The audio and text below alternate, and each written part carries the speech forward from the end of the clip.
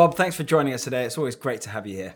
Yeah, thanks for having me. Excited to be here today. So Rob, the last time we chatted, you were, I think, more specifically involved with product innovation in equity options. What's your role now within the company? And just talk a little bit about what are the main themes you're seeing in the world of options. Sure. Well, we recently introduced a new initiative for Cboe called Cboe Labs. So it's our innovation hub for the exchange, where I like to call it, we're the wacky scientists that go in and invent tradable products for people to use. And so we've kind of expanded our mandate, broadening it from not just equities to more products, platforms, really anything of the like that involves tradable product. And then we really, speak closely with the customers now. We have a little bit more of an externally facing role to where we go out, sit down with customers, talk to asset managers, talk to portfolio managers, find out where there's gaps in maybe our offering for products where they want to manage risk, where they can't fine tune risk today. And then we go back to the lab and we try to create product that, suits their needs. So that's been an exciting kind of development since last time we talked. So it sounds like product innovation is driven mainly by client demand, but you also kind of, as you say, sit back in your lab and just think, what would be a cool product as if we, got this straddle or whatever it is, and do you do some of that sort of innovative thinking yourself? Absolutely. There's a huge balance between the two. Answering the customer demand, which is always first and foremost, but then a lot of times maybe a customer doesn't know exactly what they want. They see, maybe a gap to fill, but doesn't know exactly how to do it. So to your point there, we sit back and we kind of analyze the landscape. The people that make up the lab have a very diverse background, different product sets. Some have been lifelong exchange members. Some have run their own companies. Some have sat on big desks at banks. And so we kind of take that collective knowledge and try to think up the product, think up the solution, and then go back to that customer and say, what do you think? This is kind of what we came up with in the lab. And where the customer's willing, we involve them in the process the whole way. Yeah. Some don't necessarily want to take that time off the desk. Right. And just kind of say, hey, bring me a solution. Yeah. Others will go lockstep with you. Get a dialogue going. Right. And that can be fun. So Rob, I don't want to do a very long history of options, but I want to do a bit of a history of options because a lot of the area of options trading is changing, particularly in terms of duration. I mean, people are trading almost 0 days to expiry options. Yep. But also I want to talk about the rise of the retail trader, because I think options were always such a scary product for so many people. It's always institutions and corporates trading. Are you seeing more retail traders trading options? And how is that sort of duration changing? It's a great question. I think we've ebbed and flowed. You talked about a little bit about the history. So and the duration side of it. Could you take us back at 10, 15 years? Exactly. What were options trading like then? So over time, we started with, you go all the way back. Cboe just celebrated a 50th anniversary, which is exciting. So, 50 years of options trading. Along that way, we started with, basic options, introduced broad-based index options. Then we, as to your point, started messing with duration and where did people want to trade? How near dated did people want to trade? In 2005, we introduced weekly options. So now that brought kind of the expiries down to weekly. In 2016, we introduced within weekly options, we introduced Monday and Wednesday expiries. So now, once again, even more granularity. We got Monday, Wednesday, and Friday every week. Then in the beginning of, or I guess April, May of 2022, we introduced Tuesday, Thursdays. Now you have daily expiries every day of the week out to 4 or 5 weeks. So you can trade every little piece of granularity. That introduction of daily options really kind of changed the face of how people were using them to manage macro and volatility risk. So if you think about before, if you had a weekly option and let's say you wanted to pinpoint an event on a Wednesday, you would have the option that expired on the Friday before that Wednesday and the option that would expire after that event on the Friday. And so you would do some form of buying the one, selling the other to try to minimize and pinpoint that risk. But you still had a few days But you still had a few days gap. And with optionality, you had to pay for that extra optionality. Think of it like an insurance policy. You own a one-day insurance policy, it'll cost you very little amount of money. If you own a year-long insurance policy and you have that optionality every day of the week, now it costs more. So by trading that Friday to Friday, you were getting closer and closer before we had third Friday of the month. So you had month to month. Now you have week to week. We kept getting closer, but you still had extra optionality that you didn't necessarily want or need. So now you introduce dailies, and let's say that event's happening on a Wednesday. You can now buy the Wednesday that expires that evening, and you have the exact event risk that you want, and you can hedge out that macro volatility risk of that event on that day.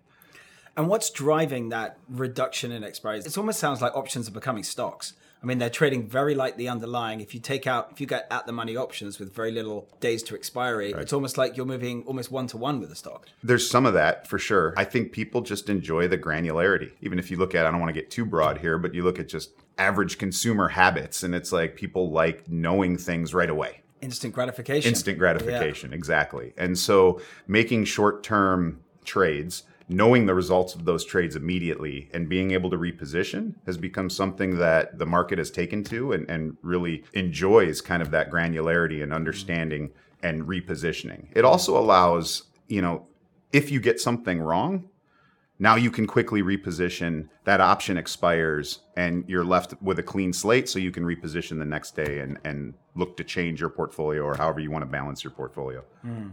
And Rob, more specifically about the change in interest from retail investors. Well, it's a great question. At the exchange, we like to focus kind of a lot of our talk on retail broker platforms. Yeah. So we don't actually get to see the end user, which makes it hard for us to tell exactly, is it an individual investor, which everybody has a different definition for retail. So is it an individual investor? Is it somebody coming through a retail broker platform? What is the definition of retail? So we can track what's coming through retail broker platforms. And where you had mentioned in the 0 days to expiration trades, almost 90% of that flow is coming through retail broker platforms.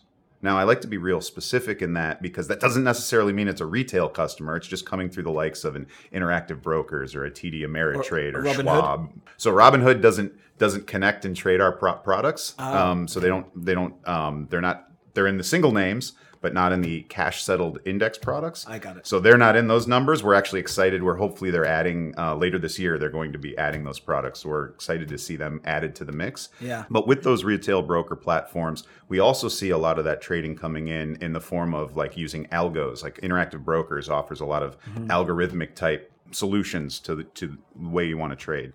And so those we tend to believe those aren't generally your individual investors sitting at home. Yeah. But they're still coming through a retail broker platform. So heavily retail broker platform based. Like I said, it's about 90% of the 0 DTE volume, but it's even closer to or just under 80% of SPX as a whole in the S&P 500. So that's an interesting trend of seeing people using those platforms more and more. And I guess it's going to continue to grow that way because options actually makes a lot of sense for retail investors. I mean, they can put up less money for a bigger reward. It's just getting over that, understanding how options work. And, the Absolutely. more we understand how options work, the more people do it, the more people will trade them. Yeah, there's tons of benefits. The idea of, I always refer to it as asymmetric risk. Yeah. It's like this idea that you're only, when you buy an option, you risk the premium. That's it. Your max loss going in, but you have the benefit to gain. If the position goes your way, you have, in some regards, unlimited benefit that you can gain from. Rob, we've talked quite specifically about the equity market and options on stocks. What about the other asset classes? What kind of demand are you seeing in the world of fixed income, in terms of commodities, even digital assets? Yeah, we're looking to expand anywhere we can. So as Cboe has pointed out, we're trying to grow our global network. A few of us inside the firm like to say putting pins in maps, like different marketplaces, Canada, Asia, Europe, US. And with that come all different asset classes for those different regions. So we're focusing where we can on introducing fixed income options where it makes sense. We have our corporate bond index futures and our iBox futures. And then, as you mentioned, the digital space is something that's very interesting. Obviously people have referred to the crypto winter, or some have lost, let's say, maybe some confidence in that market. And I think introducing things like Bitcoin options and the likes on an exchange platform, a trusted exchange platform such as Cboe's, I think offers a huge opportunity. Is there a goal to be the Amazon of options trading? Is that the right phrase to use? Maybe. I mean, I like the idea of one marketplace that everybody turns to for trading options and even broader derivatives as a whole. I mean, I love that concept.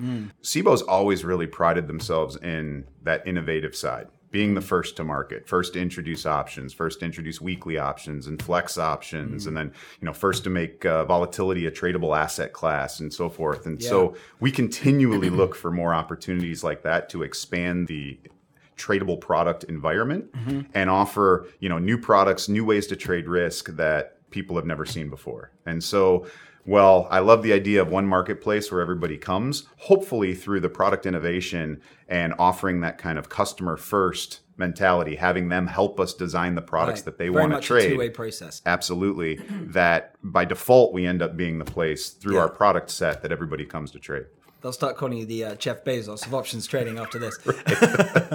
You mentioned volatility. We talked about the VIX before. For those who are not trading options yet but want to get into it, is there a better market environment for trading options? And what level should the VIX be if they're wanting to trade, or is there always a good time to be trading options? It depends on the strategy with the options. Really, that's the beauty of the optionality, is that there's so many different strategies you can use at any given point, any different market condition. We always talk about when we're designing a lot of our products, like think of it as a toolkit. We have various products, whether it's VIX options, futures, whether they're mini VIX futures. You look at the broader set and you have Russell 2K options, and you have, like, when you break all of that down and you look at the toolkit, really there should be a product for any market environment, or at least that's what our goal is. Right. And so I don't think we look at necessarily per se a VIX level, but obviously some strategies are more predominant in high vol environments, some are more predominant in low vol environments, but really our goal is to always have the products available so that you can trade through any environment. If you don't mind me asking about, I'm not going to ask you to predict the markets, Rob, but please don't. A kind of market view right now. I mean, the VIX is, I don't know where it is now, 14, 15, somewhere around there. Are you kind of surprised coming into 2023 that it has got that low? I mean, over the past few years, we were all expecting a lot of disruption. And even now, there's so many macro headwinds and uncertainties out there. Are you a little bit surprised where the VIX is? It's a great question. It does appear on the lower side, just from where sentiment has been set for now a few years since the pandemic. At the same point, a lot of the unknowns, I think, are becoming more known. And so if you think of the rise in inflation and the rise in rates, well, when you're starting at such a low base, you have no idea where that end is going to be. And so now we've had a series of rate hikes. Inflation is high. People are making adjustments to those type of new regimes. Well, you're also running out of runway to where they're just not going to keep raising rates forever. Right. So some of the unknowns are becoming more capped, so to speak. And then you start to look at just day-to-day environments and you realize, like, okay, the debt ceiling looks like we have a solution there. And now on the horizon, we're hitting summer. Things tend to be a little slower in summer. So a 14 and a half VIX level, I think, is not out of the question and definitely makes sense. Some of the things that we're excited about is obviously with this influx of zero DTE options, we just recently introduced a one-day VIX. So it takes a lot of the VIX methodology of the 30-day number. And just as a reminder, like 30-day VIX looks at, it's a forward implied number. It doesn't deal with anything in the rearview mirror. It's purely forward looking. But it tells you what's the market's expectation for volatility 30 days from now. Well, obviously with, I think we're north of 40% of our volume now in SPX trading in the 0 day to expiry. 40%? 40%. That much volume trading near term. The market was asking for, like, well, what's a volatility indicator that captures that piece? Yeah. Because the VIX uses options that are basically 23 to 37 days to expiry. So if you're trading 42% of your volume in same day options, the VIX isn't capturing it. And so what then Cboe, give us something that does capture it. Yeah. And so we used the VIX methodology and introduced a one-day number that looks at the 0 day options and one-day options and kind of has a rolling business time calculation that just pulls in what's the market's expectation for that next business day. And it's been kind of exciting to watch. It has some nuances. It obviously has more volatility to it, both on the low end and the high end, depending on when an event hits. But it's just kind of that natural evolution of trying to pull in some of the data points of this nearer term trading. And what is that effect going to have on markets, if any? If that percentage of 0 days to expiry options goes from 40 to 60, 70, 80, what kind of effect could that have on the market? Well, it's a great question, because I think where we're most excited is the traditional volume that you saw, and maybe that third Friday, or 3-month options, 6-month options, those longer term hedging that you saw a lot of institutions doing. That volume's remained very constant. It hasn't gone down. It's just almost this introduction of a new asset class in a way, which is this very short dated option trading, has been where we've seen just explosive growth. So, if we had let's say an ADV of around 1.3 million options before this whole phenomenon started. Now we're at, call it 2.6. That doubling of volume didn't come at the expense of the options that used to trade. Those are still trading. It's just it came in a completely new area. I've got a two-part question about positioning. GameStop seems like a long time ago now. Here we are in 2023. But a lot of the moves in those meme stocks were driven by huge out-of-the-money call options, people having to cover their positions. So from where you're sitting, can you spot something like that happening before it actually happens, because you can see where positioning is in certain options? And then the second part is, how can people who don't know too much about options, how can they use information to read about options to show how the market's positioned in certain securities? So with the meme stock, that's a great question. I think the indice trading is very different. Right. Sorry, that's single stock. In the single stock, there was concentration risk. Everybody would kind of pile into a one-way position, all based on this idea of everybody communicating and seeing and highlighting, and then everybody piling in. What we're seeing with the very short-dated trading is there's no concentration risk there, and that's actually something we're very excited about. Is the nature of so many different strategies using it in various different ways. As some people are coming in and buying, a one-way directional trade in buying a put. So they benefit if the market goes down. We see upside call buying. Somebody just thinks, we're going to see a one-day rally, so I'm going to buy some cheap calls to the upside, try to take advantage of that. Another area we're seeing, which is almost completely different, is spread trading. And in that spread trading, I think about 55% of that zero DTE volume is found in spreads, and predominantly credit spreads. So people are just selling spreads. They're capped risk. They know their max loss going in, but they're collecting that kind of daily yield. It's a yield overlay type of strategy. So between all of those different strategies, and there's others, that you're seeing this kind of diversification of strike exposure. And with that, you're seeing a lot of what I like to call it's a good two-way market. A lot of different opinions coming in and out, and people saying like, I want to buy, I want to sell, which is creating a very robust, very, very liquid market. So Rob, just before we wrap up, and thanks again for your time, this has been great. Any kind of products you're working on in the future that we can look out for? Well, there continues to be demand for, obviously, in this short-dated duration time frame. And from there, we'll continue to look and answer that demand. I think another piece, as you mentioned, retail getting more involved in the product set, the idea of introducing simpler products. To your point, options can be intimidating. And so the idea of developing products that provide confidence to users and kind of bring them along the product journey. Yeah. Start simple, get confidence, understand the products, educate them along the way.